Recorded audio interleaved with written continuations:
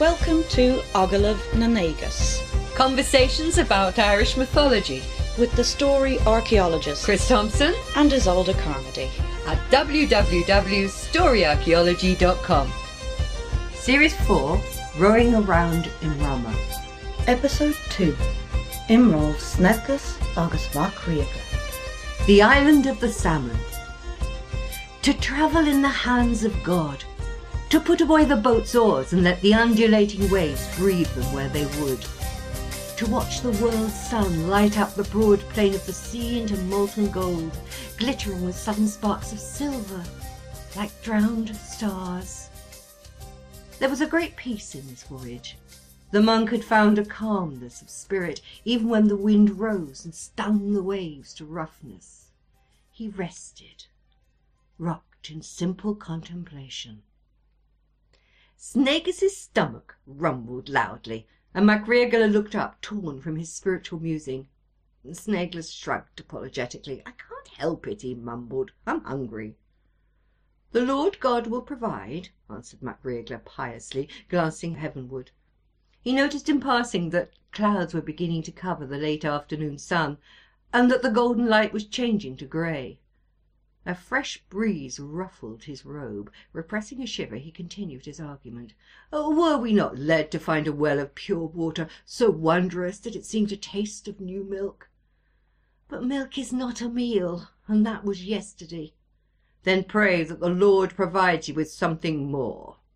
MacRaigile's tone was stern as he returned to his meditations.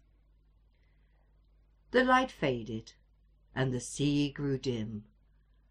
At twilight it was hard to keep fancies at bay. The dying light patterned the ever-moving sea surface with dappled shadows. Could he be sure that Manannan's marvellous land did not lie hidden in its depths? Did golden apples still dance on silver boughs to the motion of forgotten currents? He dragged his eyes heavenward again to where a gibbous moon, pale and watery, was attempting to tear herself loose from ragged clouds. It would rain this night. MacRaigile went to join his companion under the hide covers that made up all of the shelter this small boat had to offer. Two stomachs rumbled loud and long from out of the darkness.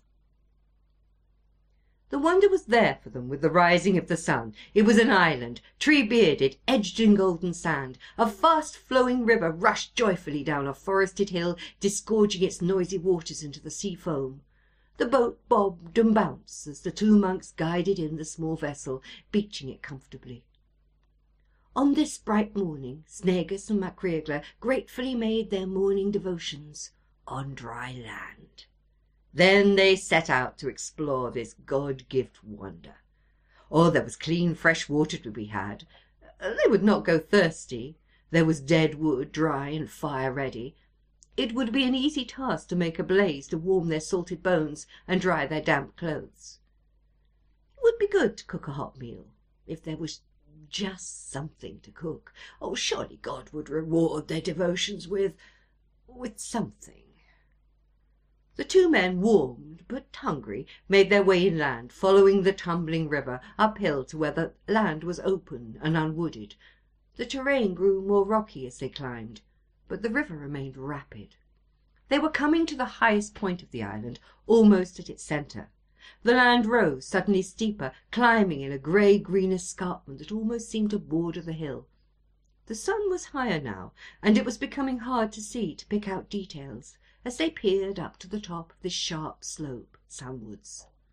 Something was glinting, silver in the sunshine. The water tumbled down the rock face, not in one sudden waterfall, but in a series of terraced slopes. A weir. There were clear signs that it had been man-shaped, altered to contain and regulate the flow of the water. And yes, the glinting that had caught their eyes. It was a fence, built across the escarpment, almost dividing the island in two halves. But this was a fence of silver, all of silver. Who could have built such a marvel? It was then that they perceived the true wonder of the island, for glinting silver in the morning sun came salmon, dancing up the river in rippling strength, leaping against the current. The two monks watched in amazement as fish after fish began a miraculous journey up the tumbling weir, fighting wave after wave of water in their desire to return to the source. Oh, and the size of these magnificent fish! The hungry monks were certain that each must be as big as a bull calf. They watched, admiring the determination and power of the creatures as they leapt to their destiny. As a symbol for faith, it was humbling. The two monks looked at each other. They briefly raised their hands to heaven in grateful thanks. Then, as one, they stepped into the foaming waters.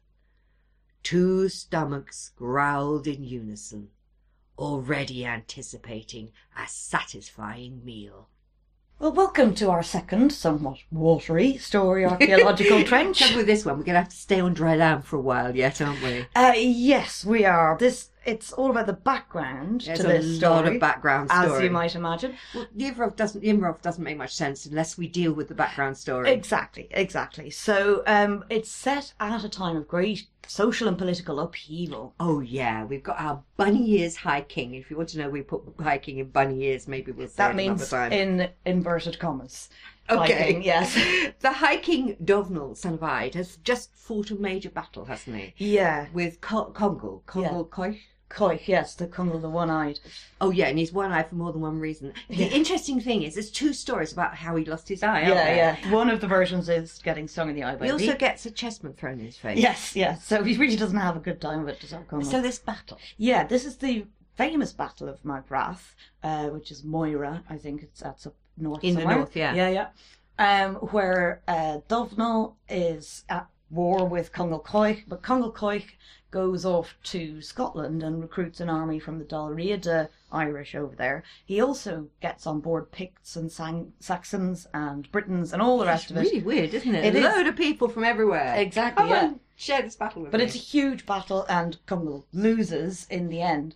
But this is importantly the battle where Sweeney, our mad Sweeney, Swift McGelt, actually goes bonkers. Yeah, And that's one of the main reasons. And there's two texts that tell this story, aren't there? There is. There's the one which is just called Cath Magarath, which is the Battle of Marath. But then there's also a wonderful and bizarre text which is called Fleth Dún na Ngaids, which is the feast of the fortress of Geese. We'll take bits of both to Yeah. give us our background. Exactly, in this yeah, story. yeah. But there are some strange stories concerning Godolphin in both texts. Yeah. But in the first text, the main one about the battle, I love the way he's supposed to spend 3 days of the battle in his tent playing chess. Yeah. With a dwarf on lookout, because Yeah. dwarves are supposed to be very good to look out or something. Yes. And he's supposed to be praying, but he's actually playing chess. That's how I read it. Yeah, I mean, it's. I think the thing is that in the two texts you get very similar descriptions, but in one of them he's playing chess, in another one he's devoutly praying. Well, Congal thinks he's devoutly Yeah, praying. yeah. In fact, in one of the texts, I can't remember which one, he even considers paying a visit to his devout enemy. Yes. Well, all the armies of both this island and the island of Britain doesn't do Congal any good at all. He's utterly routed, he's put to death, and it never works out very well. Yeah, he's deaded. It's trouble is, I feel sorry for Congal. If you read both stories effectively, he's a good friend of Dovnal. Of course. And he becomes the designated rebel. Yeah. In the same way as you have a designated driver. Yes. Yeah, well, in this story, Congal, I'm sorry to tell you, but you're going to be the rebel now. Yes, yeah. And especially in that second story from the second text, Fled Dún na Ngaids, which is wonderfully bizarre and just It's utterly bizarre. It's a very entertaining read, but this whole business of the Dún na Ngaids, it's almost like a background to the battle and why Congal ends up going up against the beloved Dovnal. Basically, Dovnal is having a feast at Tara, as you do, but he specifically wants goose eggs. And this, I think, is the Dún na Ngaids bit. The Gaids are geese. The Feast of the Geese. Yes, yeah. But he steals the goose eggs off a saint who spends all day up to his oxthers standing in the water. The Bit like- Boyne, I think. A bit like St Kevin does. He's in Glendalough, isn't he? Glendalough, yeah. And he stands in the water so long that a bird nests in his upraised arms. Yeah. So it's a bit like that, but it's only, sort of on a daily basis. I don't think he stays No, he long comes enough. back at night, Exactly, doesn't he? And yeah. expects a goose egg. Yeah, but there's his geese eggs gone. And he curses the eggs. I think there's a dozen of them that have been taken, and he curses them so that whoever eats the first one of those eggs is going to be a rebel, is going to be a Judas, Yes. and betray the High King, and That's there will right. be great battle. But the trouble is, when they discover that he's eaten one of the eggs, Yes. I think in the first version he just eats one of the eggs and Dovnall gets really upset and Yeah, declares and, war on him well, exactly. for It's eating when- an egg. Yeah, well, there's all this thing about reparation and taking something without asking for it, but it escalates incredibly quickly. Yeah, but So- there's this business of the Saint's Curse, though, is really nice. Look, I really like you, Dovnall. I don't want to be a rebel. Yeah. So can we get rid of the curse? Yeah. And just like Sleeping Beauty, Yeah. and they call in 12 saints. Yes. Like fairy godmothers. Yeah. To see if they can come and take the curse off him. Yeah. And they all fail. I know. So poor Coggley has to go away and be a rebel. Yeah, whether he likes it or not. Yeah, I know, it's absolutely mad. You Yeah. know, it's almost like he's been got at by the Psychor. Yes. Sorry. Nerd alert. Yes. Yeah, Babylon 5 reference. Yes, he's been designated as the agent provocateur. And he has so- no choice. Yeah, exactly. Yeah. Oh, that's an amazing story. Now, I think it's very interesting for the purposes of our theme of the Imrova that this battle, as well as spawning the Imrov we're going to talk about, also spawns the story of Swift na Gelt, of Mad Sweeney, or Sweeney Astray, which is that Sweeney, as a battle captain, Yeah. through what happens on the battlefield, he goes mad. And he goes out into the wilderness. It's a kind of an exile from, the heart of organised community. yeah. And he goes, and it's, there's all kinds of wonderful poetry that's attributed to him. Seamus Heaney has done a wonderful version called Sweeney Astray, a poem cycle. Swept by the winds of fate in a way. So, Yes, yeah, but he spends time among the birds and in the treetops and all the rest of it. And he's friends with St. Mulling. There's more than one story of these Geltsi, these madmen out in the wilderness. And often at the end of the story, they can be brought back in to society and the community.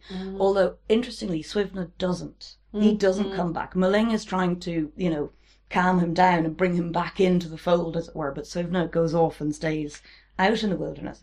And it has a similarity to the forms of the Imrova, where, people are set out into the sea for one reason or another, into this wilderness, have all of these, supernatural experiences, and then some of them can come back. Like Bran last time, he managed to not exactly come back, but tell his story and then go away again. But he cannot come back. No, exactly. Yeah. These stories must have continued after you find them throughout the Arthurian cycle. That's Yes. what happens to Lancelot. Yes, yeah. He goes mad and is sent out into the wilderness Yes. and has all these supernatural adventures and is finally, in some ways, drawn back. But he's never quite the same again. Exactly. And that's the point, is that they're never the same again. So I thought that was very interesting that we've got Swivna on the one hand, and then we've got the Men of Ross, who we're going to meet today, on the other. I think there's a very close connection between the Geltsi stories and the Imrova. It's interesting. So, on the great plain of the wilderness and the great plain of the sea. Yeah, they Yeah. are both seen as wilderness spaces. Yeah. The unknown. Yes, absolutely. But, not all of the stories get remembered, or retold. There's a wonderful image at the end of this great battle, which has, torn the country asunder and all the rest of it, that one of Congal's poets or advisors... Yeah, the poet! Yeah, but he survives the battle and he flies off back to Scotland, but he's got a dead warrior tied to each leg. Yeah, and apparently Congal has tied his warriors together. Yeah. Whether this to stop them running away or what on earth is going on? Why has I he know. tied his warriors together? It's quite bizarre.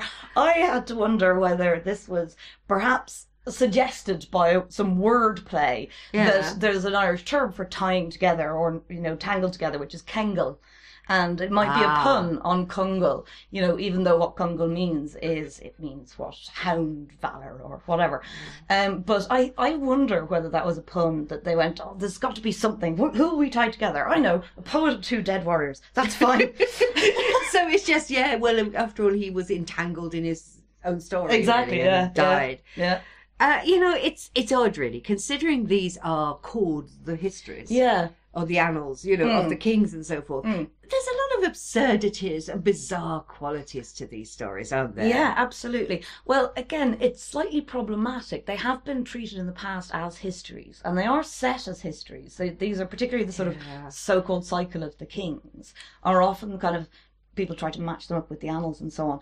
But I think that there's some interesting stuff going on. We'll have to come back to it later. Yeah, I think there's a lot. I think it's a lot to talk about here because we really need to get to our story. I know, here, yes. Rob. And this is where our story truly begins, in the complicated aftermath of the battle. Yes, and one of the notable things is that Dovnal, this so-called High King, does something incredibly unusual. What, you mean he dies? Yes, but he dies of old age.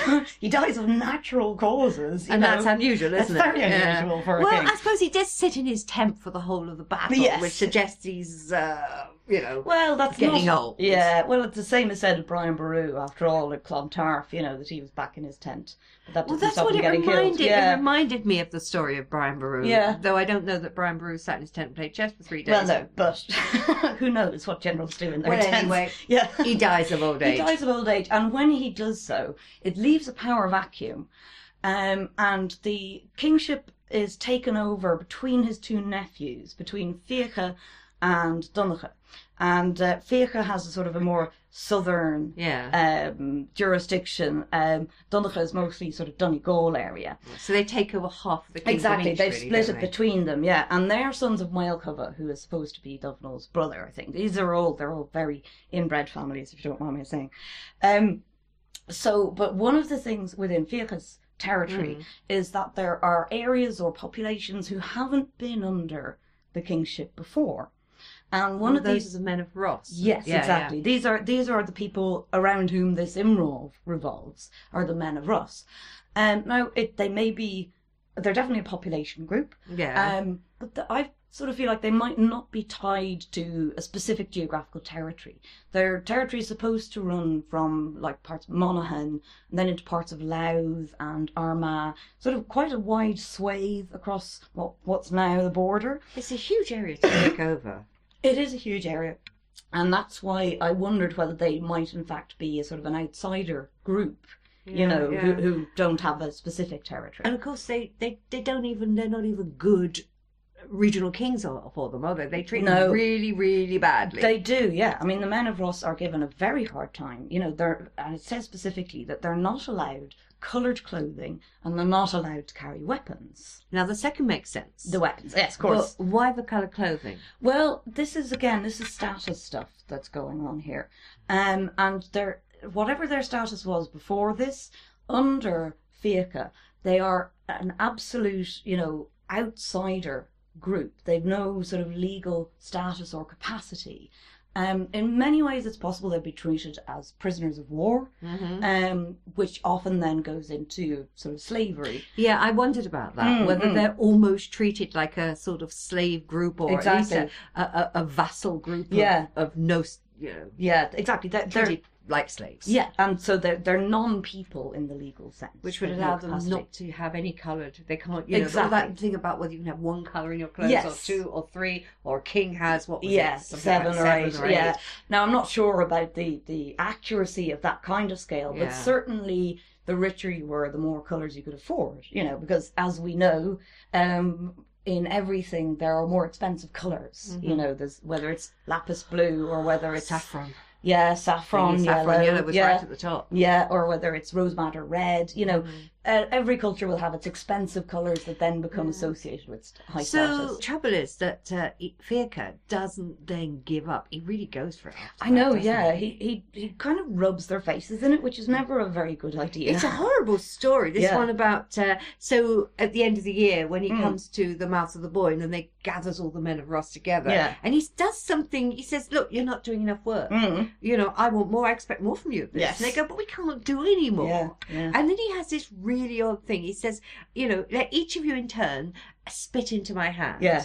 And they spit into his hand, and there's blood in the spittle. Yeah, it says it's half blood and half spit, I think. is And what he it says. says, "No, you aren't working for me properly Yeah. until it's all blood." I know. You know, I don't think he's trying to say you've all got TB. So what's going on? Well, it is symbolic, you know. It's that whole sort of. I want to work you to death. Exactly. And I at the think moment, that's I've only half worked you to death. I think that's effectively what he's saying, you know. Yeah. Especially when he gives them his next task. And what he says he Yes. wants them to do is to level the hills Yes. and forest the plains. Yeah.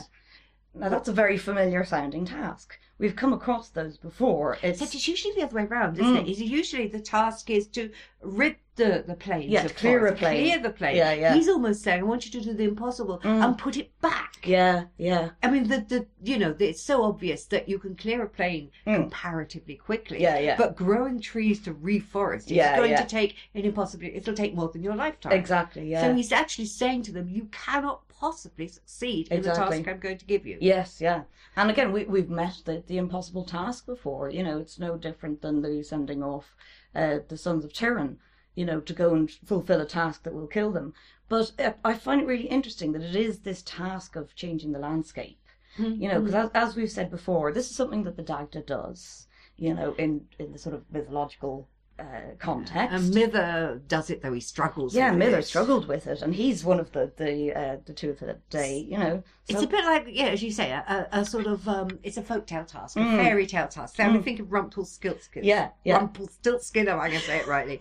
Spinning straw to gold. Exactly, The yes. only way you can do this is to get otherworld help. Exactly, As, of course, Mither yes, yeah, gives Mither. otherworld help. Yeah, exactly, and even he needs otherworld help to do it. So, And it you can't know, be done. Exactly. So yeah, this does have the feeling of, you know, setting tasks that will effectively kill them all or wipe them out. So what they do? They rebel! Of course they I do. love the way they rebel. Yes. Well, the deer distracts the king's guard, and the Yeah. men of Ross take their chance and they kill Figra with his own weapon. Absolutely. But yeah. it's almost as if he's taunted them with demands for work, requiring otherworld help, and the otherworld has responded. Yeah. You know, the deer, The deer, is often right. an otherworld symbol. Absolutely. You know, yeah, the yeah. deer out of the thicket. Yeah. And suddenly this gives them the opportunity, Yeah. and they take this otherworld portent and go with it. Yeah, they take the opportunity because it's all of the king's guard have just gone. Oh, look a deer! And rushed off. Yeah, sort of ADD. Oh, yeah, a bunny rabbit. Exactly. Squirrel. Sorry. So you know, they've left Fiacre behind, and yeah. So now there are more of the slaves than there are of the I've just got master. this image of squirrel. Yeah, exactly. Yeah. And all the guards turn round and And they're gone. dead. Exactly. Yeah, yeah. yeah. No, So- it's really good that. Yeah, and would you blame them for taking that opportunity? Yeah, but you know? I'm afraid the reprisals are pretty nasty. Yes, they're quite extreme, as you might expect. Donnacha does not take the killing of his brother lightly. And so over he trots from Donegal and he collects up all the men of Ross, the entire group. You can't imagine that every single one of them, you know, killed the king. Otherwise, you know, they'd have to stand in a long queue. But nonetheless, he gathers all of them up and he puts them inside a house that he's going to set on fire. This suggests, it supports your idea earlier on that this is a small population group rather Possibly. than a geographical area. geographical people. That's that's what makes me think of it. But again, they are outsiders. You know, whether they were before or not, they are definitely outsiders under this regime. So they have no legal status, which means they can't pay reparation. But also, it's very difficult to pay reparation for a king. It's a harsh punishment, though. It is harsh. It is harsh. And indeed, Donnacha ends up having second thoughts about it. Yeah. You know? Well, it just struck me that when I first read this, I thought it meant that he took the ones who'd been with the guards, and put them in a house to be burnt. It's not quite clear. It's not really, and again, they're just called the Men of Ross. We're not given any kind of So individual maybe characters. the group who were involved in the incident from the Men of Ross, or maybe the whole lot, Exactly. which just seems odd to be able to put all of them in a house. Yeah. Well, again, you have this thing of kinship responsibility, so the entire population or, extended family has responsibility for what a few of them have done. But it's not the first time I've come across that motive. No, the sort of being burning in the house, Yeah. Yeah, in the Mesca Ullad, which is another wonderfully entertaining tale, the drunkenness or the intoxication of the Ulsterman. Basically, Cuchulainn and the lads have gone on a massive bender all over the country and leaving nothing but destruction in their wake, basically looking for more drink. I'm sure we've all come across people like that who will just sort of... No, we haven't got hangovers this morning. We've recovered from last night. I only had 2 beers last night. Yeah. But anyway, Cuchulainn and lads are, being very troublesome. And so I think I can't remember whether now it's in Kerry or it's in Connacht, but one group, anyway, they're a bit sort of fed up. They can't do anything with this band of, heavily weaponed drunkards. So they say, oh, look, we've built a special house for you. Look, it's all iron. Shiny. And sort of put them all in there and lock the door and then light a fire underneath the iron house, which is very elaborate. But it's for a different reason in that case. It's not really connected, is it? No, well, the motif is the same, and that may be important. I mean, in the Mesca Ullad, it seems to be the only way to actually contain these larger-than-life warrior heroes, who nobody could possibly... You couldn't go up against them. Yeah, exactly, and you couldn't go up against them in a fight, So, instead, let's just push them all in the oven. But whatever, I mean, like the witch and Hansel and Gretel, must be a pretty big oven, But I mean, it's true what you were saying about his brother. He does have second thoughts, and this is where Colmcille gets crowbarred in. Yes, that Donnacha does wonder about, genocide. The morality of what he's doing, Yes. And so That's he goes... nice of him. Yeah. So he goes, oh no, wouldn't be right for me to do this without consulting my Anamchara, my soul friend, Colmcille. Yeah. Now, Colmcille is already off in his Iona monastery. He's not actually in Ireland, so messages have to be sent to him in order to get his recommendation on what should be done. A couple turn up. Yeah. This is where we get to meet our heroes. There's a Sneggus and Magriegla. They're sent from Colmcille's monastery in order to deliver his verdict, basically, and say, no, you shouldn't burn them all alive, but instead you need to pick 60 couples out of the whole of the Men of Ross. It doesn't say how they would be picked or whether there was any rhyme or reason. 60 couples, and it's Lánamhna, which are married couples. Yeah. And that they should be set adrift. I think that supports the idea it was the ones who were with the King's Guard. But then later on, 60 random couples were chosen. Yeah. It's very odd. And they're to be set adrift. Yes, exactly. All in little boats off in the Atlantic Ocean. And each couple in a separate small boat. I think so. Again, it's not that precise, but it does say small boats, and it does talk about married couples. So you could imagine that they're scattered on the sea, each couple in one little boat. Very strange, isn't it? Yeah. I mean, here we are with this setting adrift punishment yes. again. Where does it come from? Where does this actually begin? Well, I think I've been looking at it. I might slightly have to correct what I said before. It is a peculiarly Irish punishment, but it does seem to have come in with the early canon law, the church laws. Now, again, it's very interesting to look at the way that the Irish sort of melded native law and canon law. There's that story I think I've quoted before about how St. Patrick looked at both of the law systems, and anything that were absolutely contradictory, he got rid of the native version and used the canon law, but everything else stayed. But the setting adrift does seem to have come in with the canon laws. In native law, the scale of punishment, if you like, is that the first recourse is to pay a fine. And that includes for murder. You know, that includes for some very serious ones. It's a high fine, but it's still a fine. So that's kind of the first recourse. If you can't pay a fine, then the next step is essentially that you go into you go into kind of slavery. So you go into service and you serve the people that you've wronged. We came across that before when we talked about Fergus MacLeod. So, and that could be a lifetime's service. But if you can't pay the fine, and if you can't sort of give your service in that way, then you can be put to death. Although usually the putting to death is by the wronged family. You know, and in fact, even if you go into service in them, it's kind of up to them whether they kill you or not. But some of the methods of death, they all seem to be ones from which you can be ransomed. You know, so someone else can come and pay your bail. Yeah, exactly. And there's recommendations that a king should have among his personal bodyguard. He should have someone he's ransomed from the gallows, someone that he's ransomed from the pit, which is another form, and someone that he's ransomed from a sort of a violent killing, just stabby, death.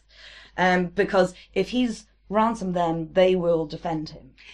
All the closer. So again, it seems to be that while you can have death penalty stuff, there's always an opportunity for that to be bought off. So this is again why I think that the men of Ross are already in that state of being enslaved or in bondage, prisoners of war. And I mean, this setting adrift is still for kinslaying, isn't it? Yes, it is still for some of the most extreme. It's kinslaying, of course, as we said, is such a difficult crime. So you can't do the reparation. Exactly, bit. Yeah. It's the victim. You're paying it to yourself or exactly. to your own family. Yeah. So that's one way that it's used to resolve these issues.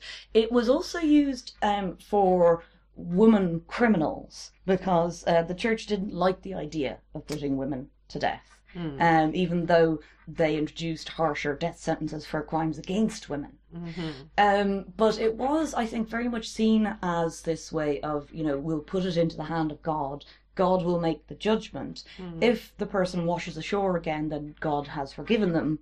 You know, if they die at sea, then God has punished them. It's the same process, isn't it? It's the same process. Yeah.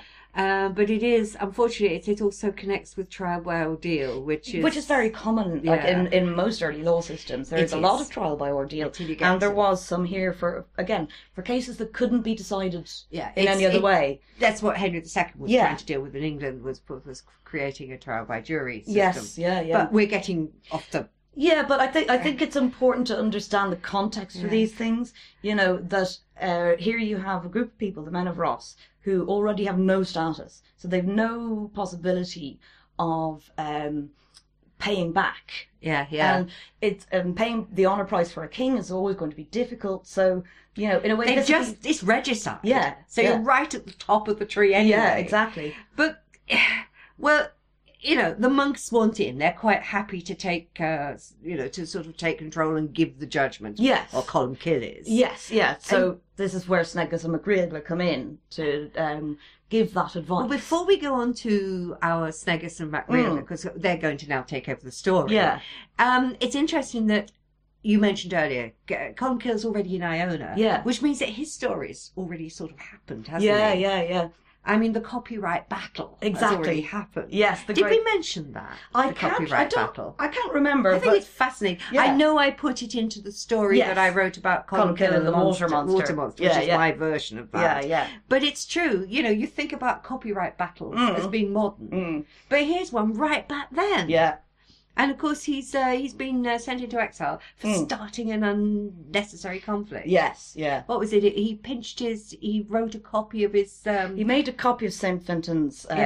St. Fintan was his mentor, and the equivalent of foster father Absolutely. in terms of saint teachers. Yeah. So there he is. He's made a copy of St. Fintan's document, and St. Fintan says, "I want it back." Yes. And what's more, I want the copy back. Exactly. Yeah. And Columkill says, "No way, that's my copy." Yeah. And then there's a judgment about to every cow its calf. Exactly. Isn't there? Yes. And so to every original, you know, the copy still belongs. But Columkill, he doesn't give up these things very lightly at all. So he decides, no, no, I'm not giving it back. We're going to have a battle. And this is how the book became known as the Cathach, of course, the battle book. Yeah.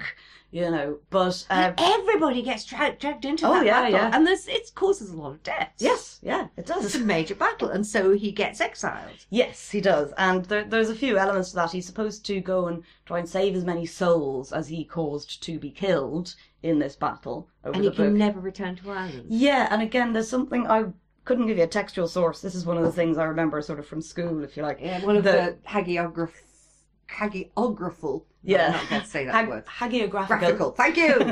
Hagiographical. I Yes. got mixed up with it. Yeah. Yeah. Elements is this story, isn't it? Exactly. About the sods. Yes, that Columkill is not allowed to set foot on the sod of Erin ever again. And so when he comes back for some purpose or other, he brings with him 2 clumps of clay from Iona and straps them to his feet. Yeah, so there's Columkill going, look, I'm not touching the soil of Ireland. Look, this is pure Ionian soil here. He's lucky he didn't get set adrift himself, isn't he? I know, yeah. it's Now, I pretty surprising. know we've looked at him as a banisher of sea monsters, but his life story is interesting, and we've covered most of it, but I mean, really, he's the son of a chieftain and he acts like one, Oh, doesn't yes. he? Yeah, Just yeah. to sum up his story. Absolutely. He was taught by this local saint, St. Finian. Yes, He goes to a Bardic university, Yes. Clonard. yes. Said that there were 3,000 students Yeah, there, which yeah. actually is a massive. It's huge. Considering how early this is. Yeah, this is one of the big universities. And what's more, it had a reputation for training really good saints. I know, yes. This is, what do you want to be when you grow up? I want to be a saint. We need a you lot go of to- points for that. Yeah, but off you go to Clonard there and see if Finton likes you. Yes, it's, we'll they only accept the best there, so Yeah. you're going to have to really work hard on your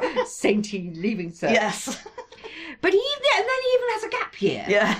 And he's aiming to go to Jerusalem in his Yeah. gap year, or at least get to Rome. But Yeah. he doesn't make it because they want him back again. Yeah, it doesn't make it Solves that further than problem. France. Yes. And he's always described as big, strong, and heroic. Yeah, And a terrible nemesis of sea monsters. of course. And Yes. they're great stories. Yeah, but yeah. he's not sort of terribly historical in saint terms. No, but also it's not necessarily what people think of now as a saint, as, someone who is peaceful and very holy he's great and fun, all the though. rest of it. Yeah, yeah. He's a very real character, I Yeah, think, and he gets thrown out of Ireland Yeah. for causing battles. Yeah. And clumps over France and Yeah. does all sorts of things. Yeah. But it's interesting, what I think I was interesting is the way that the monasteries seem to be almost taking over from the bardic schools. Oh, I think so, They're yeah. called sort of like, you're a saint or a poet. Yeah, yeah. Well, it's one of the reasons that I think that there was such a big monastic culture here, is that there were already these great centres of learning. Just think of them as universities, and the poetic training colleges.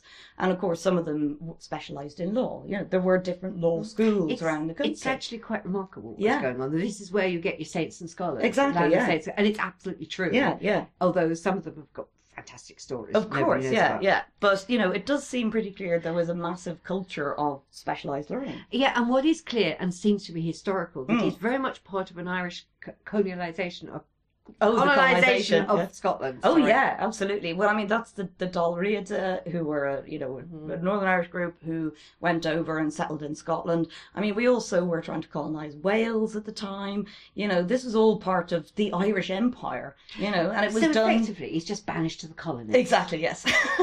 And is not, as we read somewhere, responsible for setting up the correct date of Easter. That No, is but- entirely wrong. That wasn't Columkill. No, but I think he's attributed with having known it beforehand, because one of the big things in his biography, particularly Wrong that side of the country. by Adamnan, Yeah. is that he prophesied anything and everything, basically, and that's part of what means Stories he's a saint. attached to him like moths in moonlight, Yes. as I said about Fionn McCool. Yeah. Well, to sum up what's happened with this punishment is that Columkill's council, via his envoys Nedgus and MacRiagla, is to select 60 married couples out of the men of Ross and put them into small boats to be set adrift. I find it quite appalling in some ways. I mean, given that setting adrift is effectively an execution. It is, yes. It's a bit like some of the Roman, and I'm afraid English punishments, like Roman decimation. A legion has rebelled, Yeah. so we kill 1 in 10. Yeah, yeah. And I'm afraid such a punishment once happened in our own town of Carrick-on-Shannon. Yes, yeah. When they picked 100 men, 50 were sent to one place, 50 were sent to the other, and a random group was executed. Yeah, yeah. It's not uncommon, I'm No, afraid. it's classic kind of imperial terror tactics, It is. really, isn't it? You don't like a feeling that it's coming from Columkill. Yes, yeah, yeah. It's an odd one, though. It is an odd one. And then, what's more, the shore is guarded. Oh, yes. To make sure they don't come back. Exactly, Now, yeah. you were saying earlier on if a boat washed ashore, well, Yes. then God had said it's okay. Yeah, yeah. But here they actually make sure that the boats don't land again. Exactly, yeah, yeah. And this is presumably as well, they're being set off from the west coast into the Atlantic. And Yeah. that's pretty unforgiving. It's you know? awful. I mean, you think of the coast of Donegal. I know, there. it's wild. Yeah, exactly. I mean, they're not like to set them adrift on the east coast, if you think of it. Well, no, that way. otherwise- Oops, we're just sail over to England. Yeah, that's how you get the Isle of Man, and you're not going to do that again. So yeah, it's pretty final. Snegus and MacReilga Yeah, they decide to go home. exactly. They're heading home to Iona, and they kind of they're on their way, and they sort of go, "Oh, well, why don't we have a go of it?" You know, Why? well, why not? Oh, it's a bit of a laugh, isn't Yeah, it? yeah. The men of Ross look quite happy when we set them adrift, so let's have a go. let's have a go ourselves. Yeah. Or maybe it's some sort of guilt for having taken part in this particular punishment. Yeah, or even just it does read a bit like they're testing their own faith and their own worthiness. You know that we've just put them into the hands of God. We're supposed to put our lives into the hands of God. So let's do it test for real. it. Yeah, yeah. And they do it for real. Yeah. And so, for whatever reason, Snegus and MacReilga set off on their very own Imrov. Yes.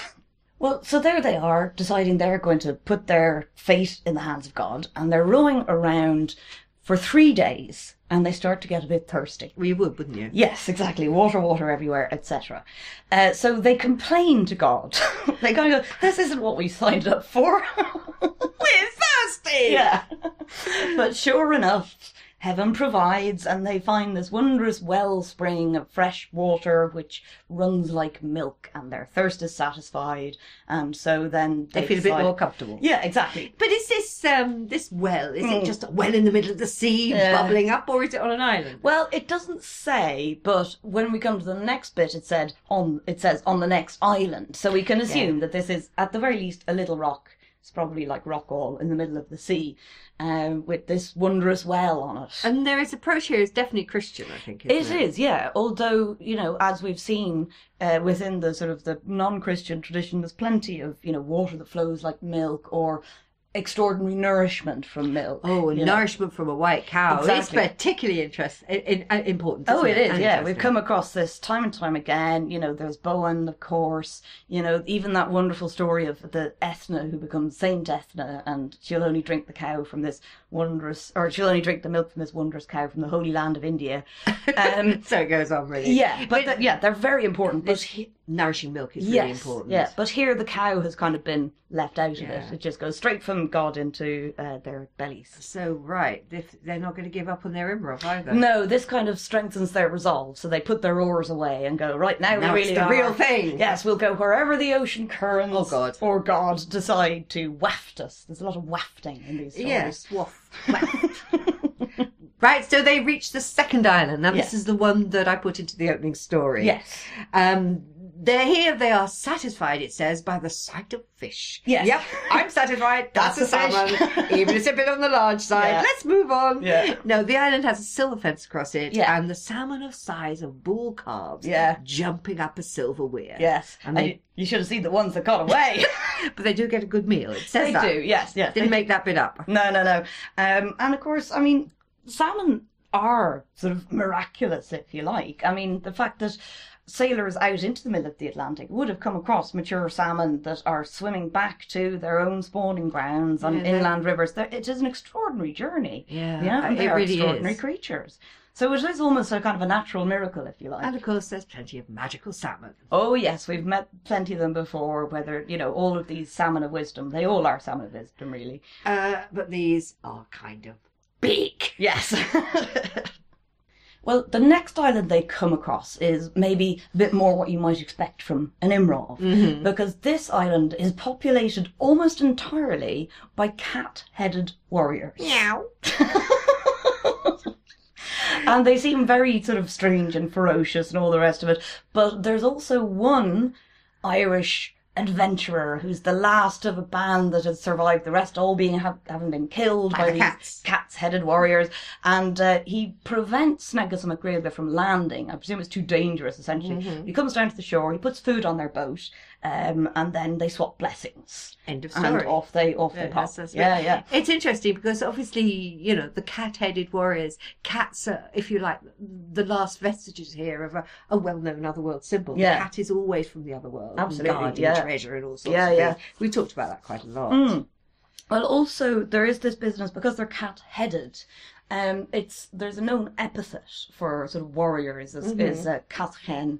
There's plenty of cun hens around your dog heads. You know, it seems to be one of those things. You know, a sort of powerful name. So you know. it's really like they were pretty fierce warriors on Yeah, this island yeah. who we couldn't talk to. Yes. It sounds a bit like a traveller's tale. I mean, the Irish had travelled some distance, haven't they? Well, yeah. I mean, it's fairly widely accepted that Brendan the Navigator, who's funnily enough, his journeys are not classed as Imrava, so he had a bit of purpose when he went on his journey. Even though he goes to all sorts of wonderful islands, Exactly. like the Isle of Birds, and Yeah. so many that we recognise. Exactly, yeah, yeah. But the tale isn't classed as an Imrov. But, you know, he definitely, the Irish got as far as Iceland. Some say they might have got as far as Newfoundland. Certainly Tim Severin. Yes, So with yes. his His his reconstruction in what was it in the 70s, late 70s, and the wonderful boat that he created, yes. which is now at Crackenowin. Yeah, yeah, yeah. In fact, I was thinking of that boat when I put the story at the beginning together Yes. with the hide covers. Yeah, yeah. But I mean, he seriously feels that every one of those islands could be, if you like, recognised as part of the journey Exactly. to America. Yeah. It's an incredible story. It is. It's wonderful and well worth reading. But yeah, I mean, after all, if you think about it, it could be that they met sort of some of the native folk from up the northern reaches, and they thought they looked a bit like cats. You know? Certainly didn't have any mice. No. You can just imagine, you know, all they needed to do was hold up a ball of string. And the cat would, meow, meow. Yes. Look, let's go on to the next Yes. island. Next island, please. Right, so the next island has got more detail about it. There's a great tree on the island with a beautiful bird, and birds all over the tree with birds, and at the top of it a particularly big bird with a head of gold and wings of silver. Now this bird tells them tales of the beginning of the world, and it tells them the whole story of Christianity, Yes, basically, yeah. the birth of Christ, his baptism, passion, and resurrection. It Yes. says in the story. Yeah. But when he tells them the story of doom and the last day of judgment, the birds flap their wings, and so that showers of blood drop from their sides. And there's this really odd term, communion and creature was that blood. Yeah, it's not actually creature. No, it's a It is, well, at the time that, it's a bit of a mistranslation. Creator, it means something created, but in the sense of a reliquary, or very often a holy relic. So it's communion and a reliquary. blood is and that relics. blood? Yeah. The relics of the blood of Christ. Or Exactly, exactly. That's what I think of. It Yes. feels a bit like the Grail stories, Yes, the cruet. Yeah, Of yes. blood that Joseph of Arimathea brings Yes. to Glastonbury. But it's that sort of quality about it. It feels like a picture taken straight out of an illuminated manuscript, doesn't it? Well, in fact, it's very close to a line from Féile Oingasa, which is translated as the martyrology of Oingus, the Céile Day, the Culdee, where he has, you know, a verse for each day of the year and what saints are to be celebrated on those days. But in the epilogue, when he's talking about how every word he's written is true and everyone who reads it will be blessed, and lots of things about how, you know, God and the angels are great and the devil is bad. And in all of that kind of praise, he does use the line is coven is crater, you know, and what we have here is Covna August Cretra, you know, so it's almost like a quote from Oingus, which is it's a very well crafted poem, you know. But to me, it's almost like a lost illustration. Yes. There's as if when this was put together, someone had seen a picture of a tree of Yes. life with birds on, Yes. connected with that The poem. communion, yeah. It's very visual. Yes, it is. It doesn't feel like a real thing. It feels like describing an Exactly. illustration. Yeah. You know, iconic in the proper sense. Yeah. But the interesting thing is that when they've been told or given all this information, the bird gives them one leaf from the tree. Yes. But it's a huge leaf, the course, size of a hide gigantic. of a large ox. Yeah. And the bird tells the clerics to take that leaf and place it on Columkill's altar. Yeah. And it becomes his flabellum, his liturgical fan. Yes. And apparently when all the relics of Columkill were moved to Kells, Yes. this went with them. Yes. And maybe it was something that was kept in the House of Columkill in Kells. Yeah. And I read somewhere that there has been a suggestion that a picture of it is on the stone at Kendonna. Right. Yeah. I don't know. Yeah, The stone at Kendonna is really hard to. Yes, you know, it's quite weathered. It is. It's Yeah, really yeah. hard to see, and there's all sorts of people who've looked at it in different lights Yes. and will tell you that there's lots of pictures of Exactly, it. yeah. Might be able to find a picture, put it on the blog. Yes, Might be. yeah. There's one bit I like, where it talks about the birds singing. Melodious was the music of these birds, singing psalms and canticles, praising the Lord, for they were the birds of the plain of heaven, and neither trunk or leaf of the tree decays. Now that's oddly enough very familiar, isn't it? It is rather, yeah. It's very much like Manannan's otherworld trees from which you get the wonderful apple branch. There's also It's almost word for word describing what we talked about exactly. in the last podcast Yes, episode. yeah. And once again, you get these birds who are telling stories, both of the past and of the future, which, of course, as we've said before, was the role of the Morrigan, And the singing of the birds bring health and wholeness. Yes, yeah. Just as they do in the other world. Yeah. Birds, So all the of these pre-Christian world. Yeah, they're all very familiar images. And it's just that the birds now sing canticles and songs. Yeah. They no longer sing of ethereal beauty and healing. Yeah. It's very interesting. But nothing decays or dies. Yes. And you've also got the two aspects of the tree, just like Owen and the Lady of the Fountain, which is a story of a tree taken from the Mabinogion. It's a later story from the Mabinogion. And then the leaves are shaken from the tree and to indicate doom. Oh, yeah. When the horn is blown, the sound of doom, all the leaves fall from the tree and the birds die. Yeah. But it's a sort of visual picture of life and death, of doom and so forth. Yeah. No, it's very interesting, that one, but it doesn't feel like a real island. It feels Yes. like looking at like a picture. vision. Yeah, exactly. Yeah. So on to the next island. Yeah. Right, so on they go, anyway, on their journey, and the next island that they come to, oh, look, it's full of warriors, but this time they've got dog heads. Woof woof. Yes. And cattle manes. Oh, yes, the cattle manes, which is kind of funny, isn't it? But again, there is a familiar figure amidst them, but this time there's a priest on the island, and he comes and meets them at the shore, and he gives them provisions this time, but says, no, this is a dangerous place, you can't come here, you should go on and Here's your journey. food and drink. Go. Yeah. Bye. Quick. Bye. But it's interesting that once again it feels that this is a dangerous but pagan place. You can't land. Yeah. You can't go back. You can't land in a pagan place.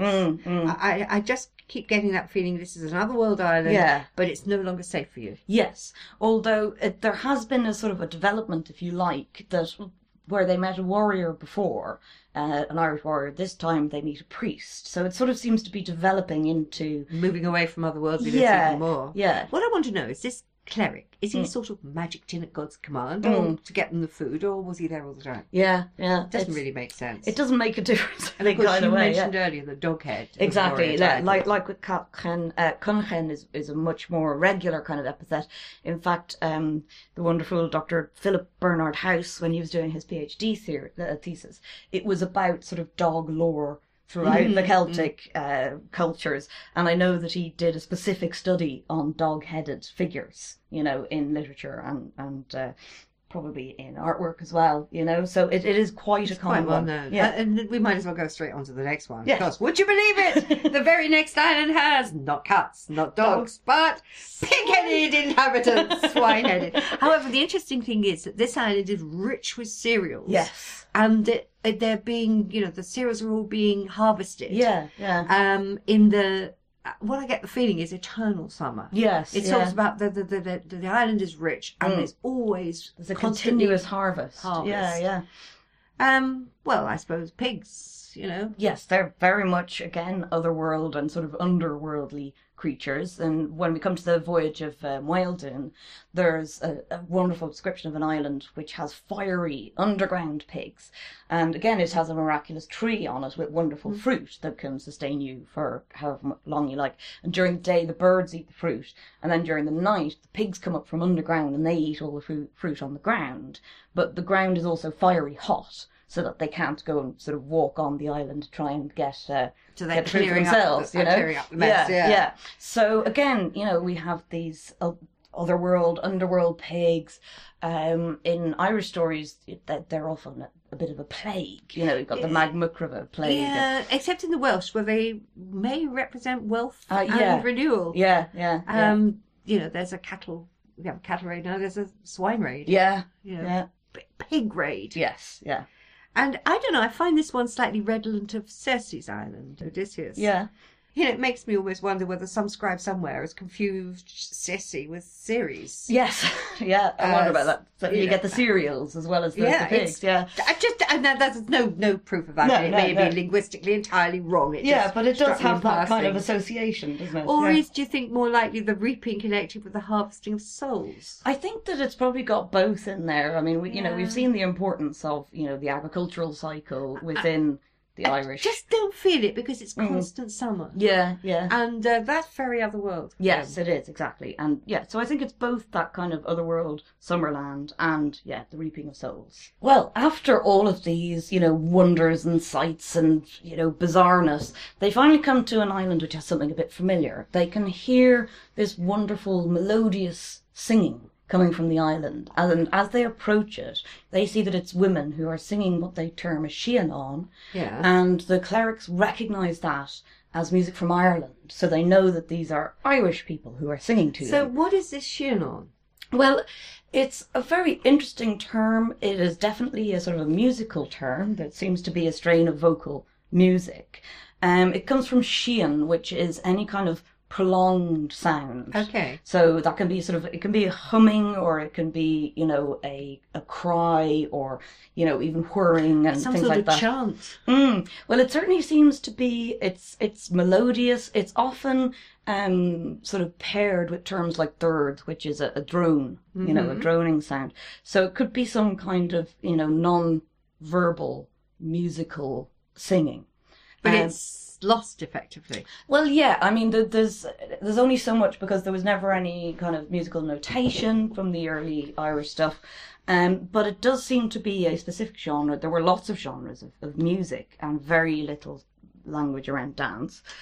What interested me is that when I was looking at the sort of the dictionary entries for Shianon, they were nearly all attributed to women. Mm-hmm. So it may have been one of the female forms of singing. So this means then that the clerics recognise them. They're made welcome by the women, and the women say, well, let's all go to the house of the king and you'll be made welcome there. So once they go to the house of the king, they sit down and the king goes, settle down. Where'd you come from? And they go, we come from Ireland. And they go, well, so are we. The two monks go, well, we're from Columkill's community. So the others go, and how is Ireland? And they particularly ask, and how many of the sons of Dovnall are still alive? Yeah. Well, the cleric goes, well, 3 sons are alive, but of course you probably won't have heard that Fiacre, son of Dovnall, fell by the men of Ross. Oh, it was terrible. And he tells them the story and how 60 couples of them were set on the sea, and he tells them the whole story. So then finally the king turned around and says, well, I've got something to tell you. It is I that killed the son of the king of Tara, and we that were set on the sea. And well for us was that. For we should abide here till the judgment shall come. For good are we, without sin, without wickedness, and without crime. Good is the island wherein we are, for in it are Elijah and Enoch, and noble is the dwelling wherein is Elijah. You're going to have to help me out a bit here, because I really know nothing, particularly about the Old Testament. So what is the significance of Elijah and Enoch? Enoch, first of all, is one of the great patriarchs who were the ancestors of Noah. Right. So he's one of the great ancestor figures, a bit like Delvoye, really one of the old granddaddies. Except that he's interesting because he didn't. Most of them live like Methuselah, 900 years and so on.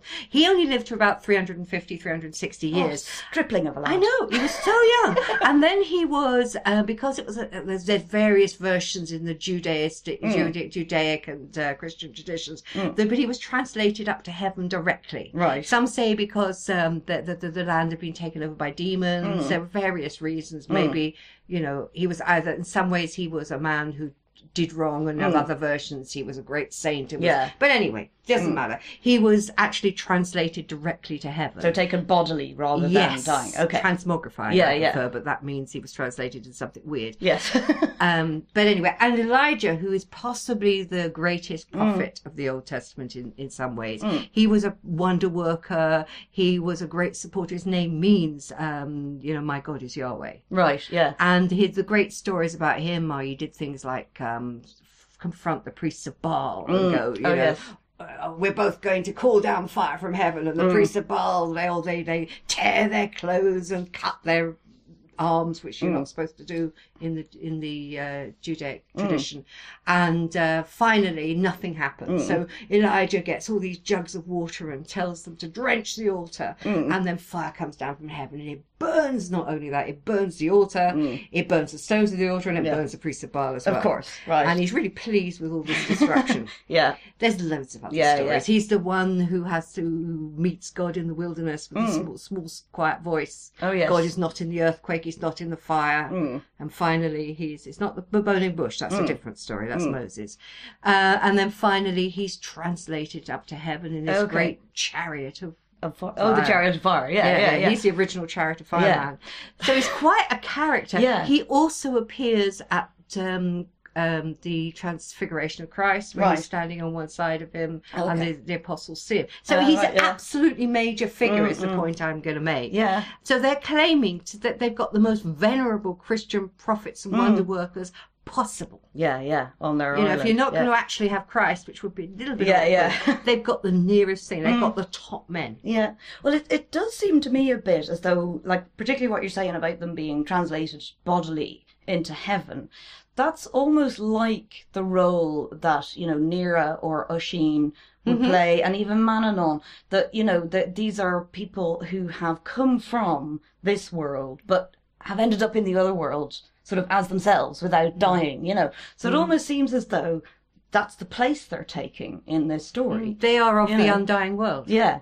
And yet you've got this weird thing that they are, therefore, that this is the secret place, the undying island. Yeah. Where they're offshore. And, so the men of Ross are claiming something really huge. Yeah. Absolutely huge. Yeah. And no wonder that Sneggis and Macrill are kind of impressed. They are, yeah. They can we go and see him, please? And they go, sorry, Enoch's busy.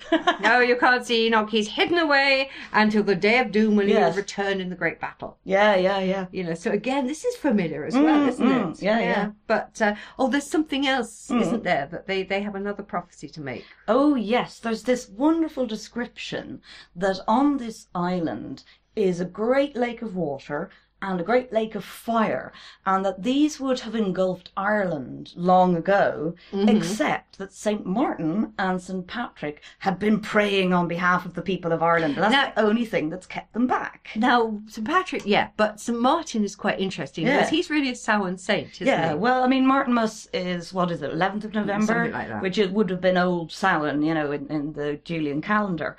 And there's some very interesting traditions associated Martinmas with was Martinmas. quite important. Yeah, and of course it was a time for eating goose. It was very much associated with geese, wasn't he? Yeah, and also it was a time when you slaughtered your cattle, well, certainly in England, for the winter. Yes. It was a time to prepare for winter. Yes. So that's why I say it's very much a Samhain saint. And I have heard of traditions whereby you take a goose or a chicken, if you don't have geese, and you sprinkle its blood in the four corners of the house on Martinmas, and that will protect the house for the winter.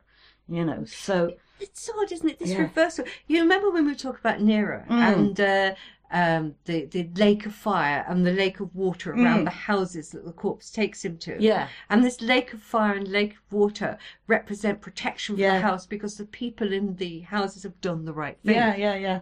Whereas here, they're threats. Here, the fire and the water are threats that need to be kept back. So it has been kind of turned on its head. God said fire, not a flood next time. That just came to mind. The old spiritual, but it's very much end of world imagery. Yeah. That the world has been destroyed by flood in the past, and in the future by fire. Yeah. So it's very much Christian eschatological imagery. But again, we have this wonderful kind of parallelism and doubling between the sort of native imagery and the Christian imagery. I don't think it's by accident that these are the images that have made it into this tale. Yeah. Because they do have that doubleness, like we were talking about with Mungan and Price last It's time. still transition, although it's quite different here. But I love that bit where they say, we would fain see Enoch. Oh, yes. It's a secret place till we shall all go to battle on the day of judgment. Yeah. They don't want to see Elijah and Joseph, just Enoch. Yeah.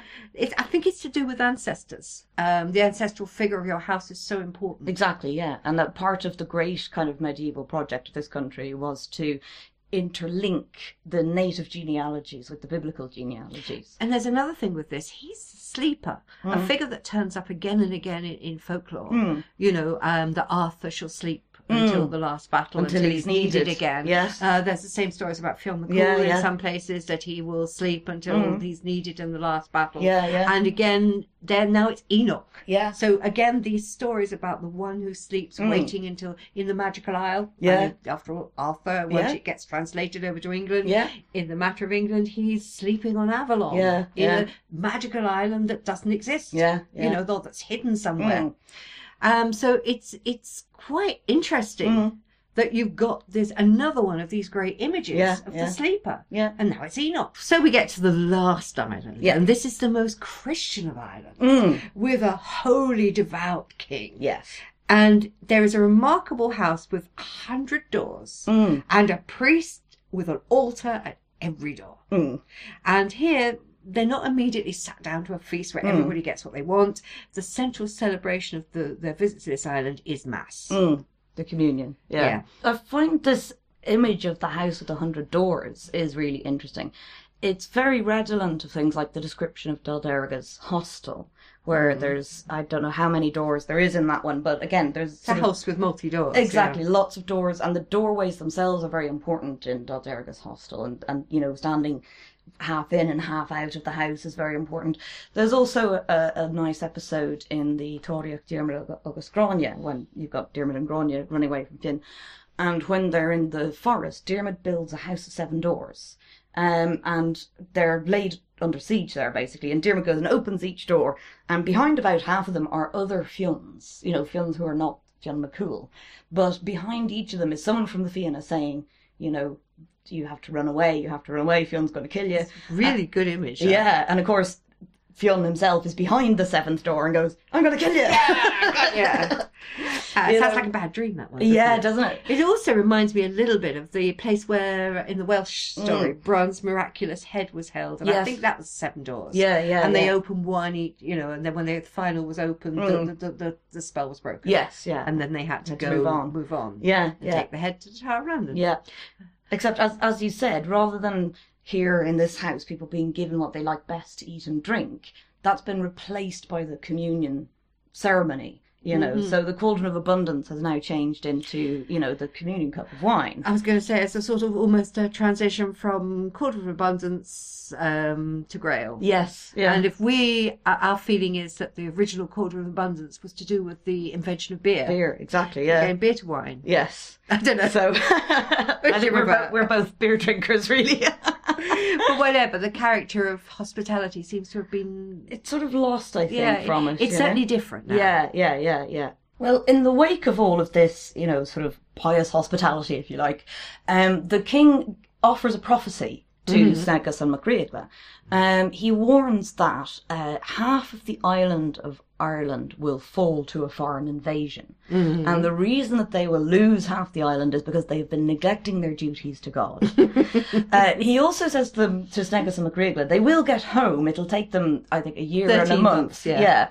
But they will get home safely, and that they have to bring this message that the people of Ireland have to pray even harder and even more. This one before, haven't we? Yeah. From Minnesota prophecy, that you're going to lose half the island because you're not good Catholics. Yeah, exactly. It's really a bit odd. I know, yeah. But in terms of this particular text, do you think it's referring to the Viking invasions, or is it Norman?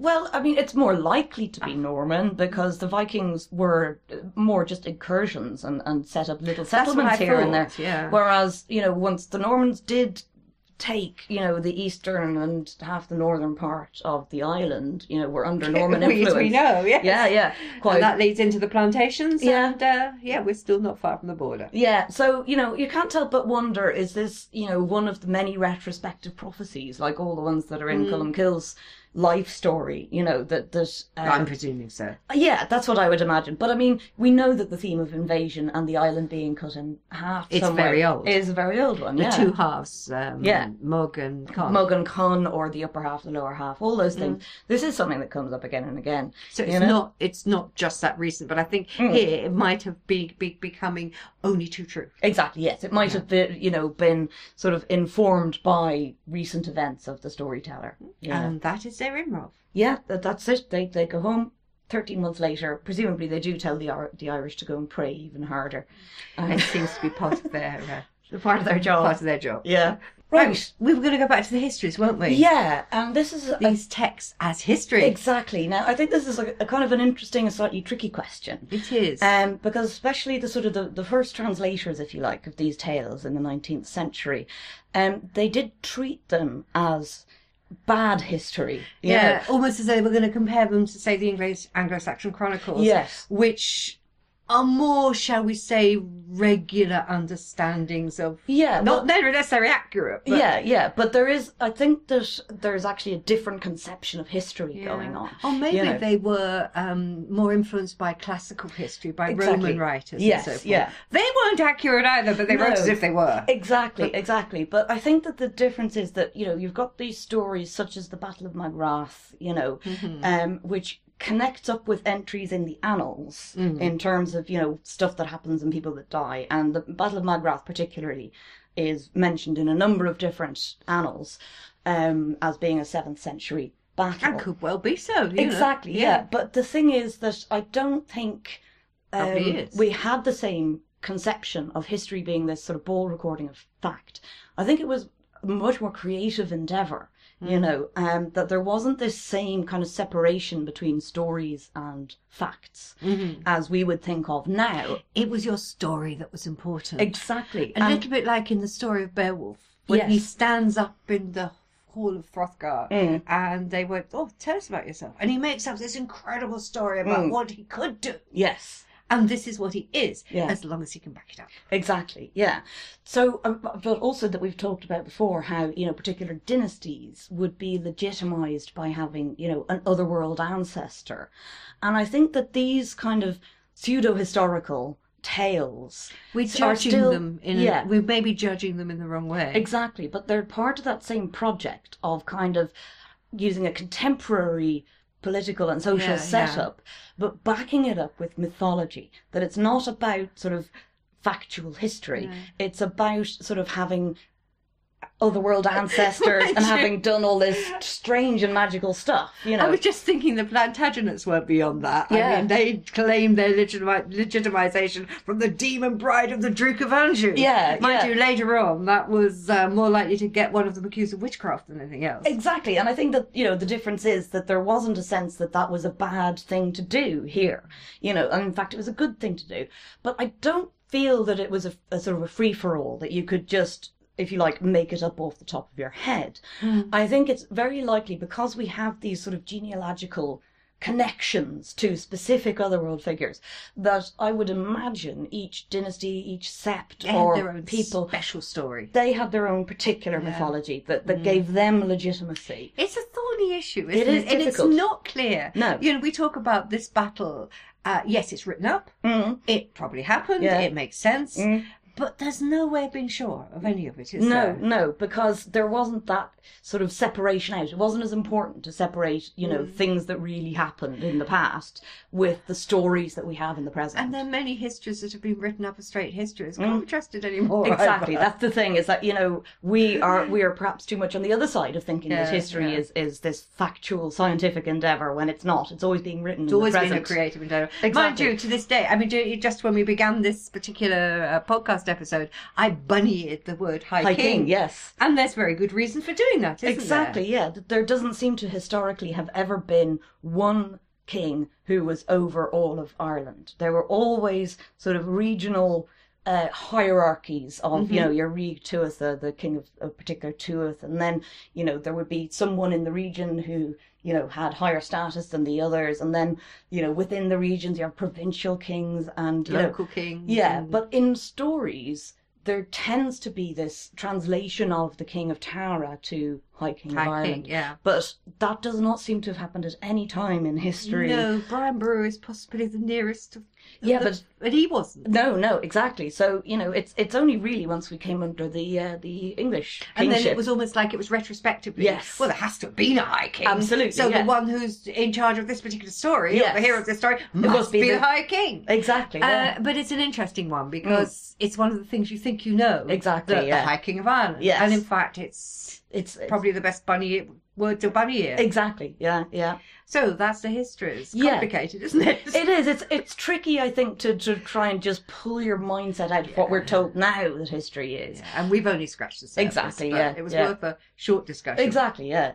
And I suppose we've got the same thorny issue concerning hagiographies, really. Yeah. I suppose it's a similar process. It is, I think. You have the Saint's Life. Cullum Kills is a great example because we said he feels like this very real character, and yet his hagiography, particularly the one written by Adamnan, is essentially a series of miracles and prophecies. That each chapter is, and then he did this miracle, and that proves that he's a saint, and next he made a prophecy, and that came true. That monster. Yeah. And, that proves that he's a saint. Yes, but at the same time, you get the idea that there was this historical figure who led a particular movement within the church and established these historical monasteries. I think it would be hard to say that you didn't believe that Colm Kill ever existed. Exactly, He's very solid in the landscape in history, in that sense. Yeah. But nevertheless, his hagiography is full of these wonderful, miraculous absurdities, really. Yeah. Great story. Yeah. And it is very much part of that process that we find in other parts of medieval Irish literature, whereby they're taking a native tradition or, sort of remembered people and weaving them in to the Christian tradition. So, this is why we get Enoch and Elijah in this story. If you've got a wonderful other world of the ever-living ones, which is of this world. Yeah. Well, then you want the Christian one too, don't exactly, you? Yeah. And what's more, it's got to have magic powers and prophecies and stuff. Yeah. Otherwise it wouldn't be good. Exactly, yeah. So we want one that's even better. Yes, yeah. So it very much is kind of taking the attitude to the other world that was already there. But yeah, like you say, it's a Christian other world now that they're experiencing and that they're constructing. So it's a fascinating process. And I suppose Bran was a transition in a way. Yes, the Imre Bran we felt was very much transitional into the genre of Imrov, but also very much a sort of a non-Christian text that begins to get Christian interpolations. And in fact, I've been, working on the poetry from the Imre Bran, and a lot of those issues we discussed last time, particularly about the closeness of Mungan and Christ, there is a native glossator in that text who is forever trying to clarify that it's actually Christian. So there's one where there's a phrase about a view over a wonderful woodland, but the native Irish sort of glossator has mistranslated woodland as a lord, and because it's a beautiful lord, he has to put in a gloss that this is the Prince of Heaven. Yes, yeah. Don't get me wrong. Yeah. I'm not thinking pre-Christian here. Yeah. Don't worry, this is Christian. It's all right. Exactly. Yeah, it's as if it's got to be justified. That you can still go on using it. Exactly. Yes. Yeah. And so what we have with Sneggers and MacGreagla, I think, is it's more firmly within the Christian mindset, but it hasn't by any means got rid of all that sort of non-Christian otherworld you idea. Can sort of it has Sneggers and MacGreagla has crossed that line. But you can feel the active appropriation of pre-Christian elements into this post-pagan world. Exactly. Yeah. And we'll see where we're going next. I think we now enter next into even more absolutely and post-pagan Christian text. And a wonderful sort of parable of good and evil, I think. It's great fun. Anyway. Suddenly Imrov meets how do we put it, parable and Dante's allegory. Inferno. And with Dante's Inferno. So that's for next time. Thank you for listening to Ogilvy na Negus, conversations about Irish mythology with the story archaeologists Chris Thompson and Isolde Carmody. For more information or to subscribe, please visit www.storyarchaeology.com.